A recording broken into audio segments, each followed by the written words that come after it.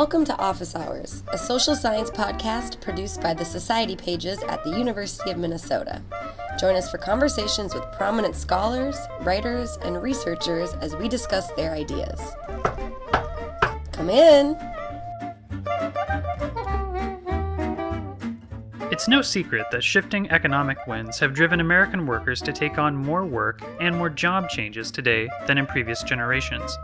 But what does this shift mean in a culture where so many invest so much of their identities in their jobs? In this episode, guest host Lisa Gulya interviews Professor Allison Pugh about her new book, The Tumbleweed Society: Working and Caring in an Age of Insecurity. In it, Dr. Pugh investigates some of the ways that the precarious conditions of today's workplace have generated ripple effects in the nature of relationships and family life. She explains how changes in obligations at work shape how we think about obligations and commitments in the most intimate corners of life. So, welcome to Office Hours. Today we have with us Allison Pugh from the University of Virginia, and her new book is called The Tumbleweed Society: Working and Caring in an Age of Insecurity. Thanks for joining us, Allison. Thanks for having me. So I thought we would just start off the interview with kind of the basic question. If you could explain to the listeners what you mean by saying that we're living in an age of insecurity right now and what your idea of the Tumbleweed Society is. By the age of insecurity, I meant to draw attention to insecurity happening both at work and at home. So at work, jobs have become more insecure with job tenure lower and people more likely to have multiple jobs over their lifetimes, particularly for men employed in the private sector. And at the same time, trends in coupling or in intimacy have also increased in instability. So people are much more likely to cohabit, which tend to be shorter term relationships. And at least for people without college degrees, which is of course the majority of people in the United States, the divorce rate remains at very high levels. And so by calling it the age of insecurity, I wanted to draw attention to both of those realms. And the Tumbleweed Society was my way of trying to capture an image or a metaphor of a society in which more people were rootless, moving on, kind of a constant pressure to move on from the ties that bind them at work and at home. Great, thank you. Yeah, I think people who have read your previous book, right, Longing and Belonging, will remember that play with metaphors and that you draw on literature, so that makes it, more fun than just having interview data. There's also these other musings that you give us, which is great.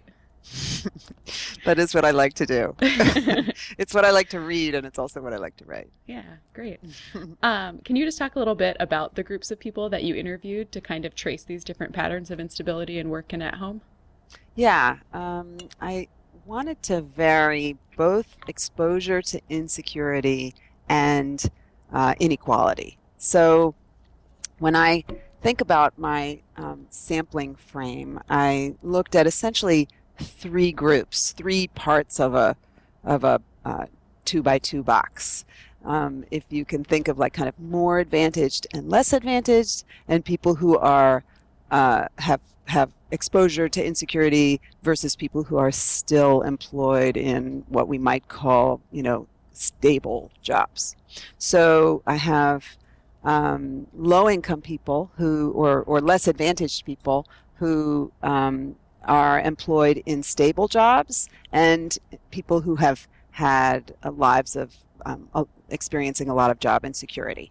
So stable jobs would include, firefighting, police, public school teaching, that kind of thing. And the insecure jobs actually were kind of a vast, there was a wide variety of work there. And then for the affluent, or the more advantaged people, I actually only looked at people who had been, you could say, exposed to insecurity. They had been relocated by their employers, so they kind of they often had moved from job to job, but even to call it insecurity, they didn't see it that way. They saw it more as flexibility, and for the most part, they had really benefited from the larger opportunities and horizons, broader horizons that these kind of trends have given them.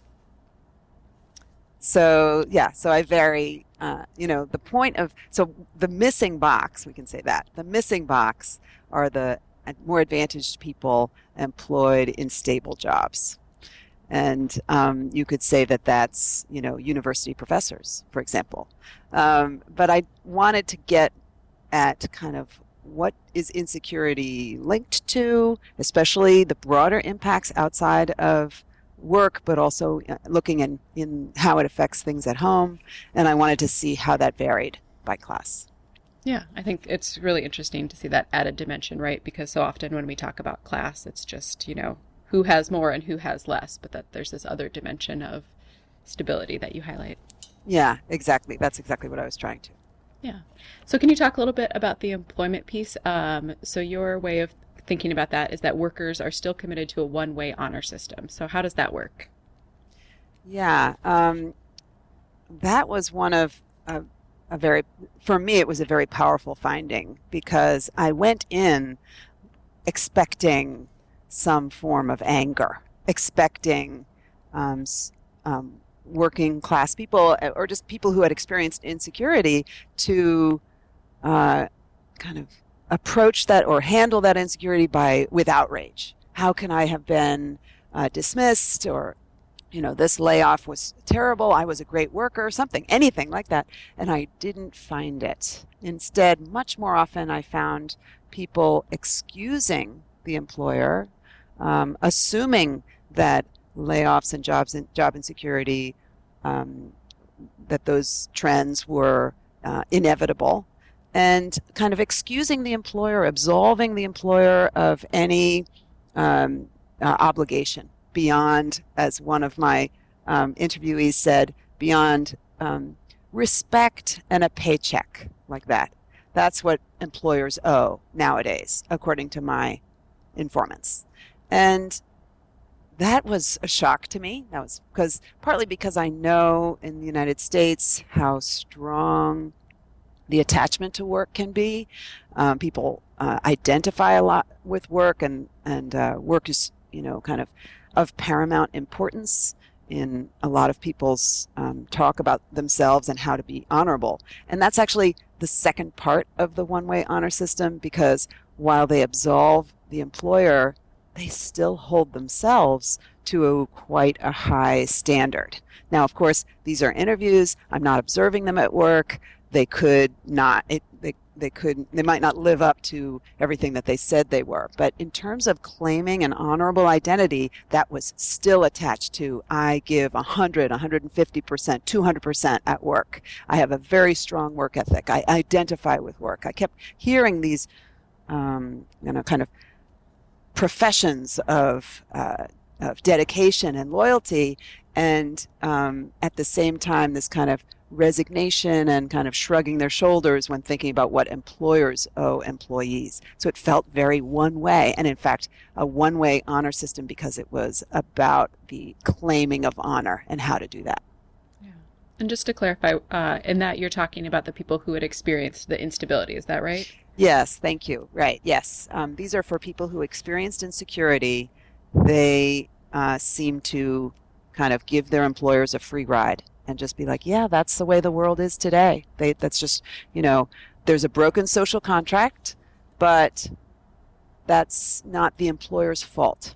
The employer is just trying to survive in today's competitive economy. That's what that seemed to be a very prevailing sentiment. That differed for the stable workers who did expect stable employment.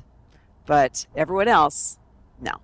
That's an item for nostalgia only, something for which we can yearn or kind of look back with, oh, why is that gone? But not an expectation for today.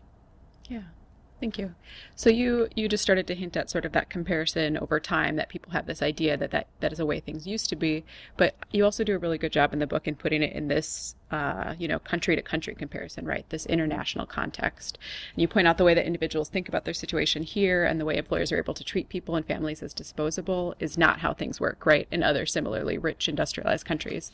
Could you talk a little bit more about those contrasts and what kind of prompted you to give that context? Mm-hmm. Well, I think with any conversation about work it's really important to put the United States in international context because we, in part, I should say, to break down or to tackle that sense of inevitability. Americans perceive this job insecurity as inevitable, but other countries do not. People in other countries do not. They actually tackle it as a problem or a trend that you can fight or mediate or mitigate in some way, and do so with your eye not just on benefiting employers but also protecting workers.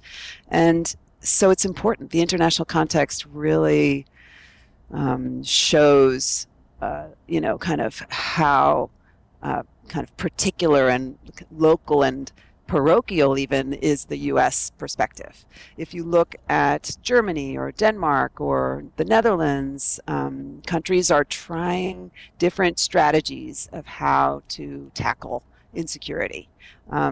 Most famously are the latter two, Denmark and the Netherlands.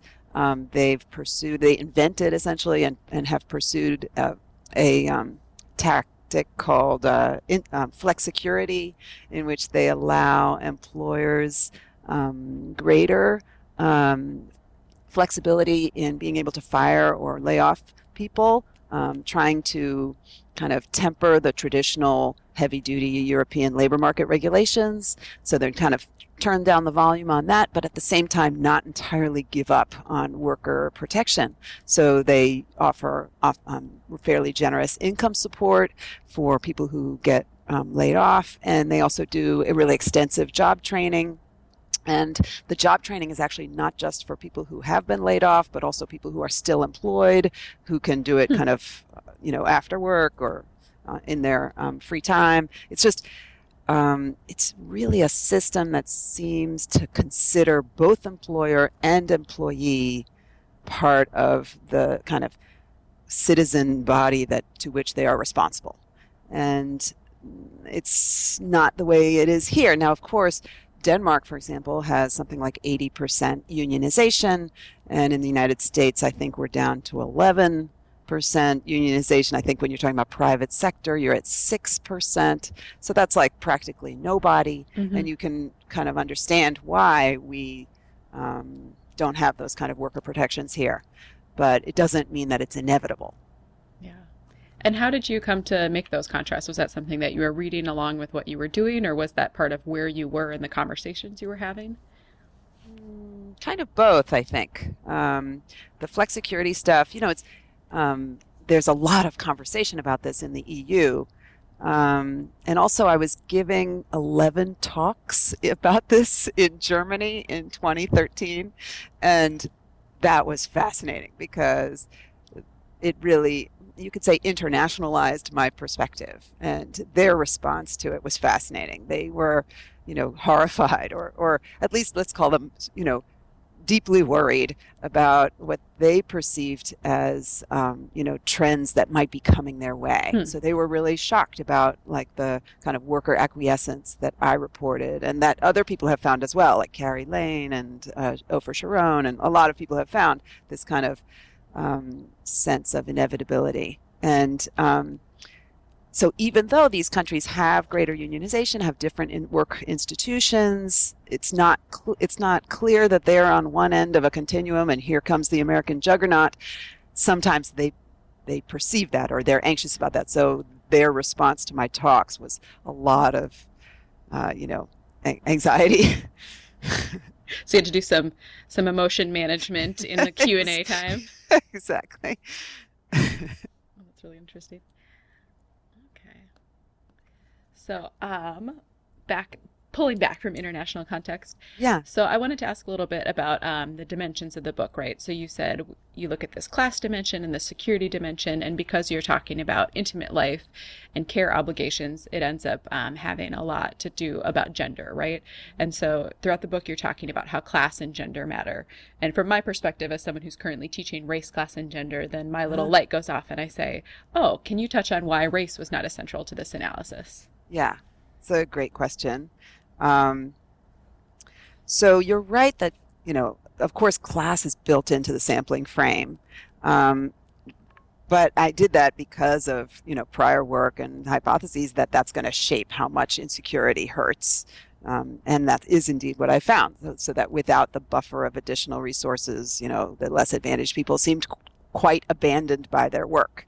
And when you kind of look at how their home lives kind of responded to that, gender definitely shaped how people responded to these stressors. So I found that among working class men and women, kind of gendered expectations of what men and women owed each other in the home affected how they coped with that instability at work. So you have women who are kind of expected to, who owe men their caregiving under kind of traditional or conventional gendered expectations.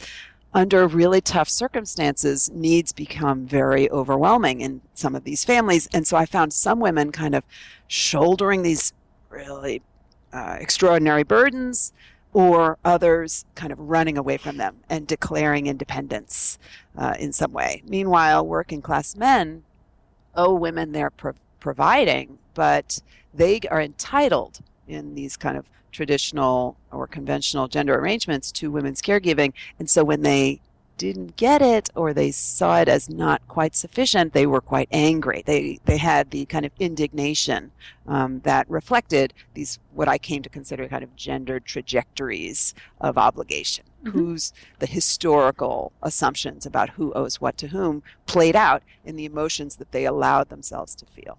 So where's race in that? So I included some racial diversity in my sample, but not enough to do more than really suggest potential patterns by race.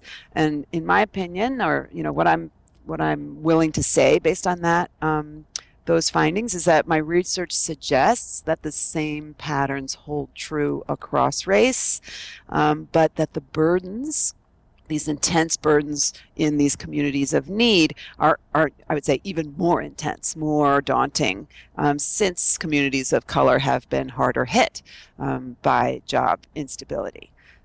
Some African American women I interviewed were not just the commitment heroes that I came to I came to find a group that I considered commitment heroes. These were the kind of mostly women shouldering these unbelievable, overwhelming burdens of need. So I have the African American women I interviewed. Some of them were not just commitment heroes in their own nuclear families, taking care of their own special needs children or their own Alzheimer's afflicted parents, but also they had broader definitions of who could count on their care. So that would be the kind of what Carol Stack called fictive kin, the kind of broader definitions of who counts and who counts as family and who counts as someone to whom I might owe something.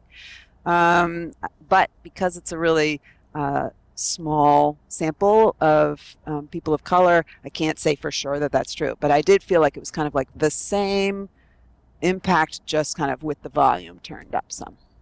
So in that, I guess you were starting to talk a little bit about the intimate and care connections. So I wanted to delve a little bit more into that. So the way I was thinking about it was that you're talking about how these this devotion or this, commitment to people endures or doesn't in intimate life.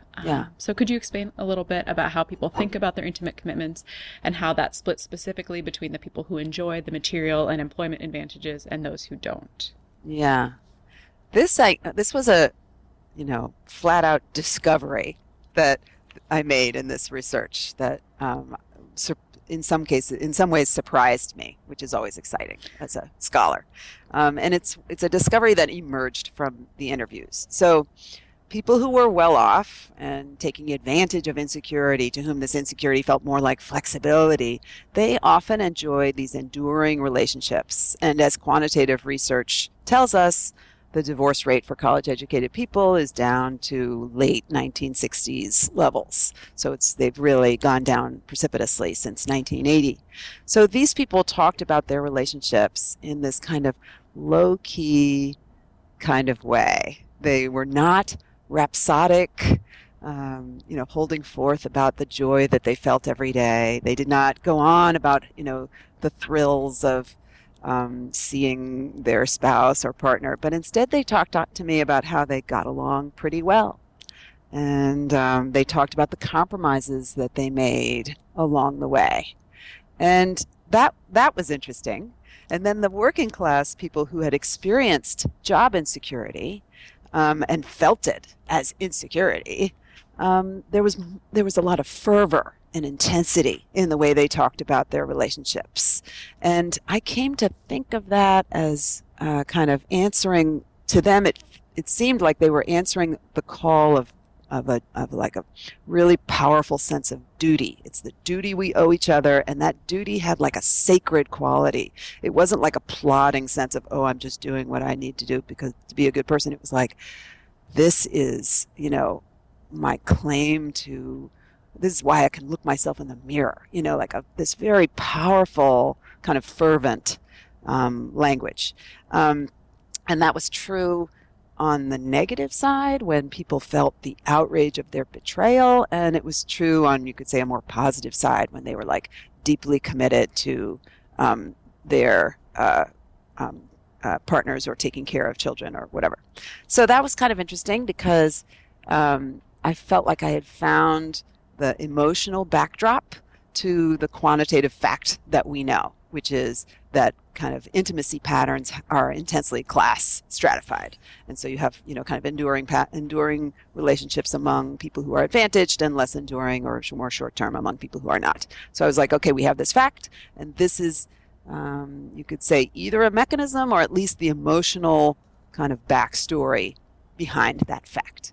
But that's not actually the end. My most favorite finding, the surprise that came out of this for me, was the working class stable people.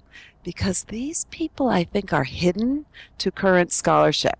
We don't really examine the private lives of working class stably employed people. We divide, most family research really focuses on class inequality, the effects of poverty or, income deprivation. And they find that, that's that finding that low-income people are more inclined to divorce, more inclined to cohabit, less inclined, that kind of thing.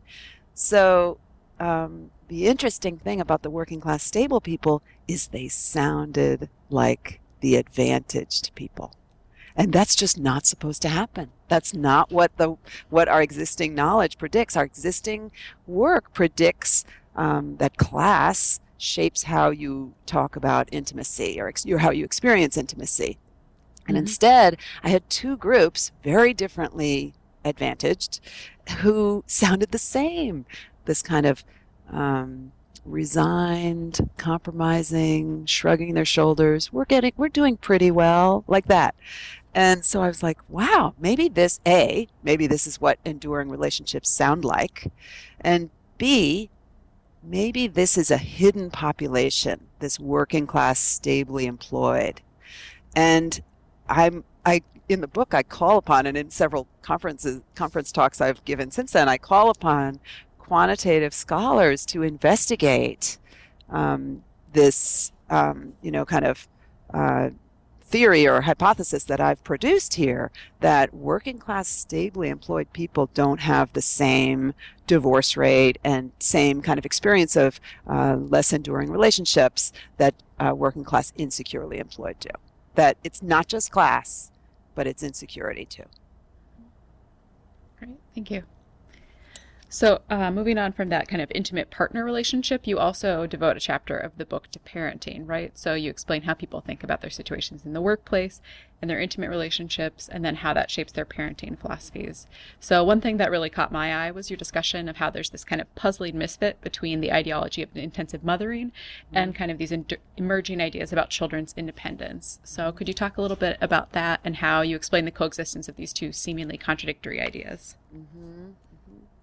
I'm actually writing a research article about this right now because it is still a mystery, I think.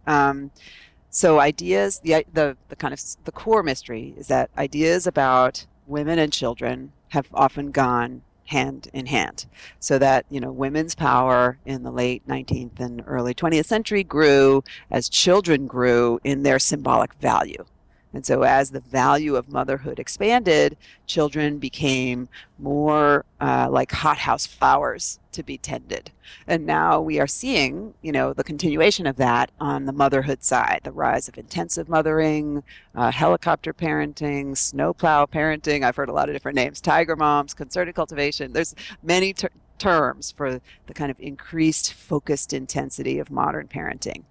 And so it seems very clear, and a number of scholars, including in Tumbleweed, kind of have found that intensive mothering is linked to increasing worries about insecurity. And in Tumbleweed, I report that some of the women that I interviewed seem to get a lot of meaning out of intensive mothering because of the very scope of the demands of, being an intensive mother is so consuming, and that's in such great contrast to other kind of bonds and ties, light ties, tenuous connections. There's just so much that's required and demanded of the intensive mother, and that itself is a compelling contrast.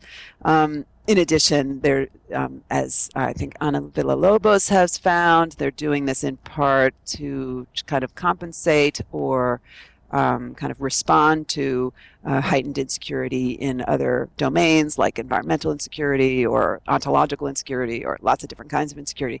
And then Marianne Cooper has some great work talking about kind of economic insecurity and how that shapes the desire to, at least nail down the children's future like that. So there's a lot of work that talks about kind of intensive mothering and its linkage to greater insecurity. But then we have the children section, and this is what makes it the mystery, that, another group of scholars that I would say is not that linked to the motherhood literature has been talking about how children are growing older, younger, that they have, increased consumer power, in some places even increased political power. There are places where 16-year-olds can vote. And so motherhood has expanded even as children have become more independent. This remains a mystery, I think, one that I'm still tackling in this research article I'm writing. It's a kind of a decoupling of motherhood and childhood. And I think there's a bunch of different answers that are plausible. One might be that we're actually talking about different children. So if you put inequality into that equation, you have low-income children are never granted as long a childhood or era of dependence as upper-income children, and you have kids being tried as adults and stuff like that. So when you put in inequality, it makes us have to be more careful about those assertions about childhood independence. However, the increased consumer and political power we're talking about is, of advantaged kids. So the mystery still remains. Inequality doesn't take care of the whole thing. So, what is that? I'm still working on it. I think there's a lot of ambivalence about contemporary motherhood and childhood, and the ambivalence might be in the kind of a kind of collision is how I'm currently thinking of it, between this kind of symbolic motherhood and childhood. Oh, they have so much value and I really need to do this intense work, versus the real experience of children, which actually, with increasing numbers of them being singletons, increasing numbers of children being the children of single mothers. There's a lot of kind of structural factors that are expanding children's importance and children's presence in the home, as opposed to just kind of subordinate members of a total unit. And so I don't have it solved yet, but it is a continuing mystery, and I'm still working on that. All right, we'll keep an eye out for the article. Exactly. More to come. Yeah.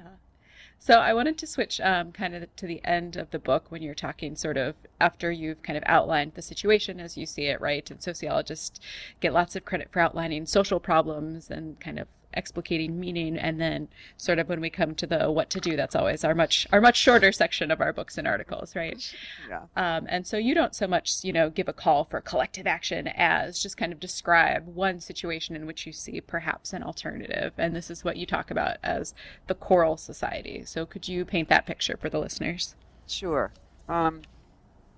So you have the Tumbleweed Society, which is its metaphor for kind of insecurity and an unmoored populace. But something that I wanted to do with this final chapter was to kind of really strong, address straight on what I consider a lingering problem in family scholarship, which is this kind of conflation of family structure and family diversity. Family structure and family stability is what I mean. So one thing a trend that's really important, that is, maybe the most important trend in families, it's not just the increased kind of churn, but also the flowering of multiple different kinds of families. So in, I think it's 1950, at the end of the 1950s, 65% of children lived with married parents where the father worked and the mother was not employed in the paid labor force. So that's a, modal family, or that's a, majority family. We have no majority family today. The most you could claim, the kind of biggest proportion live in two-income married parents, but that's only 34%. Like that's a pretty small plurality, And then the next two kind of big chunks are about 22% each, nearly equal chunks. One set live with single moms, and one set live with married male breadwinner families. So it's a diversity of family, and that's not even mentioning, same-sex families, adoptive families, grandparent families, lots of different kinds, and single fathers who are also increasing in number.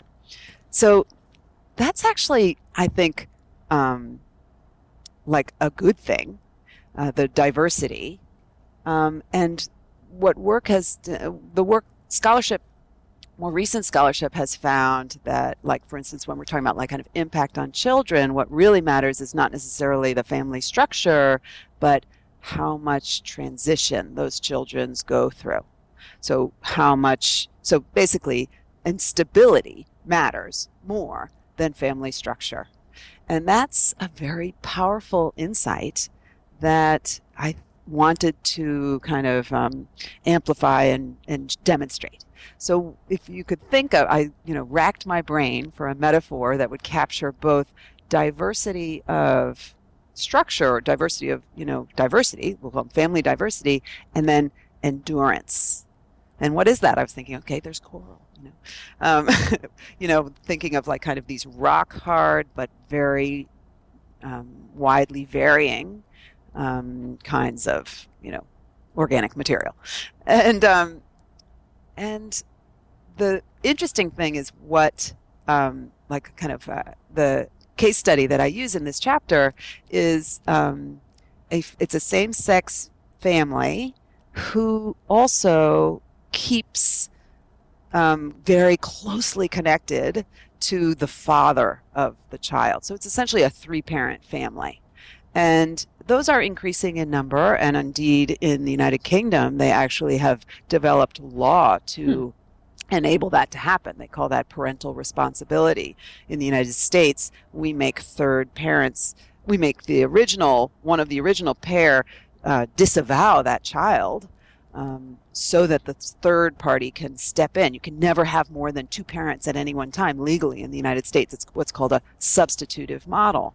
But the UK model is an additive model where you can have more people interested in that child with, kind of responsibilities for that child.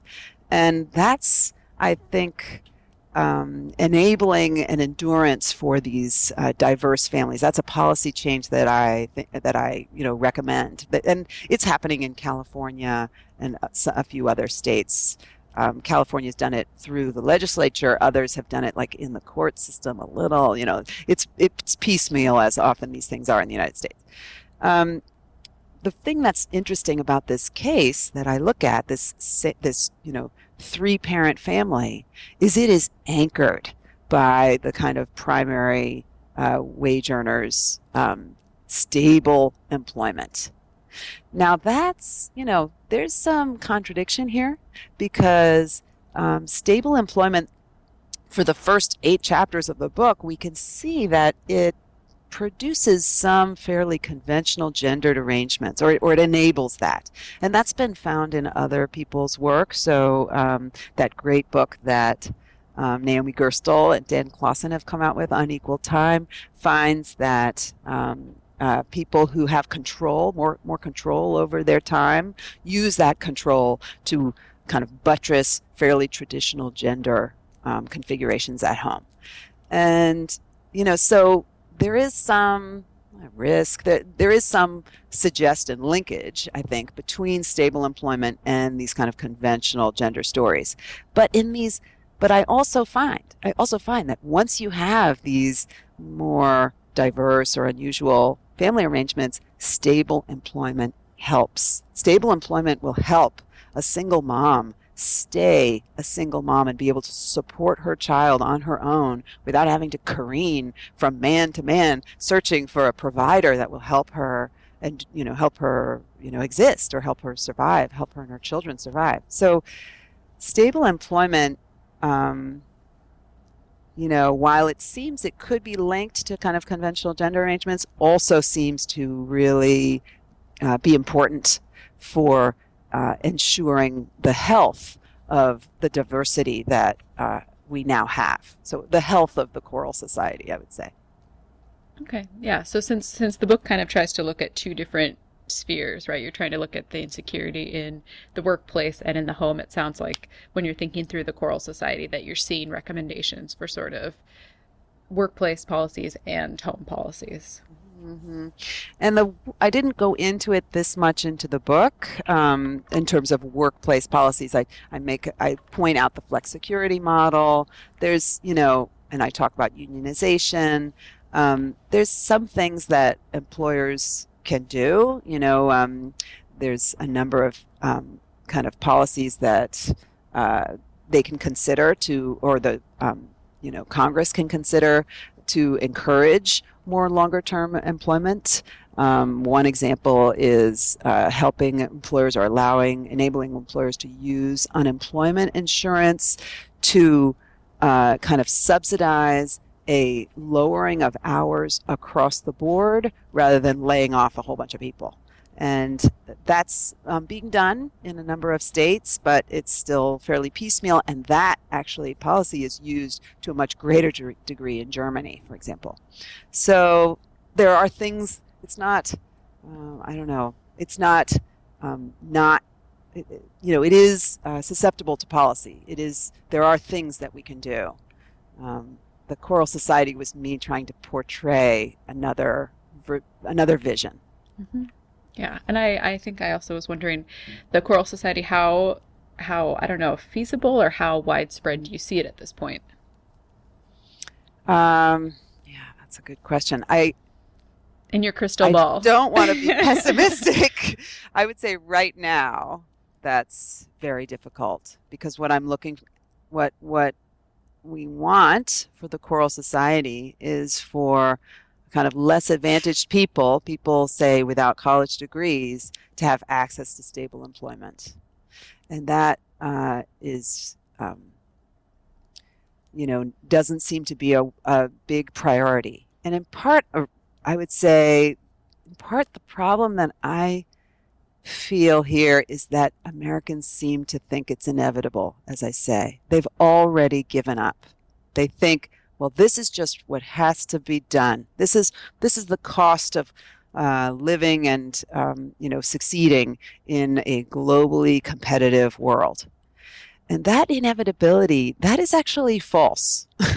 Leslie McCall, the great inequality scholar, has talked about how actually it's not inevitable. It was essentially a management fad that was instituted in like the late 70s, early 80s, in which corporations started like kind of looking across the way and saying, well, if you're going to break your social contract, I'm going to do that too, just in case, so I don't get left behind.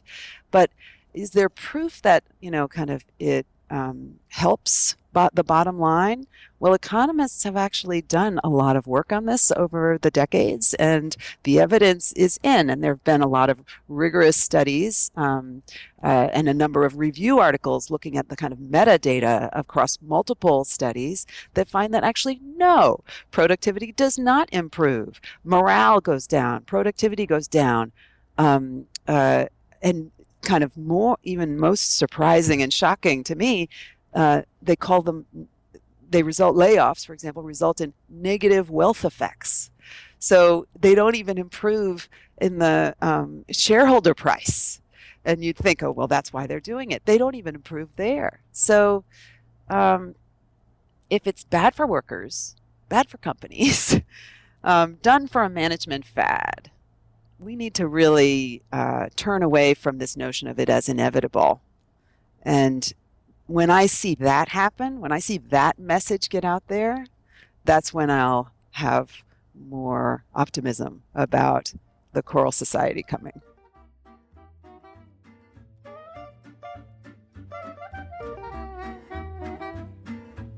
This episode of Office Hours featured Dr. Allison Pugh speaking about her new book, The Tumbleweed Society, Working and Caring in an Age of Insecurity, and it's available from Oxford University Press.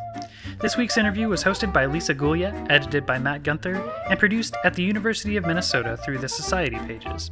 You can find back episodes of Office Hours and all kinds of great written content on our website, thesocietypages.org.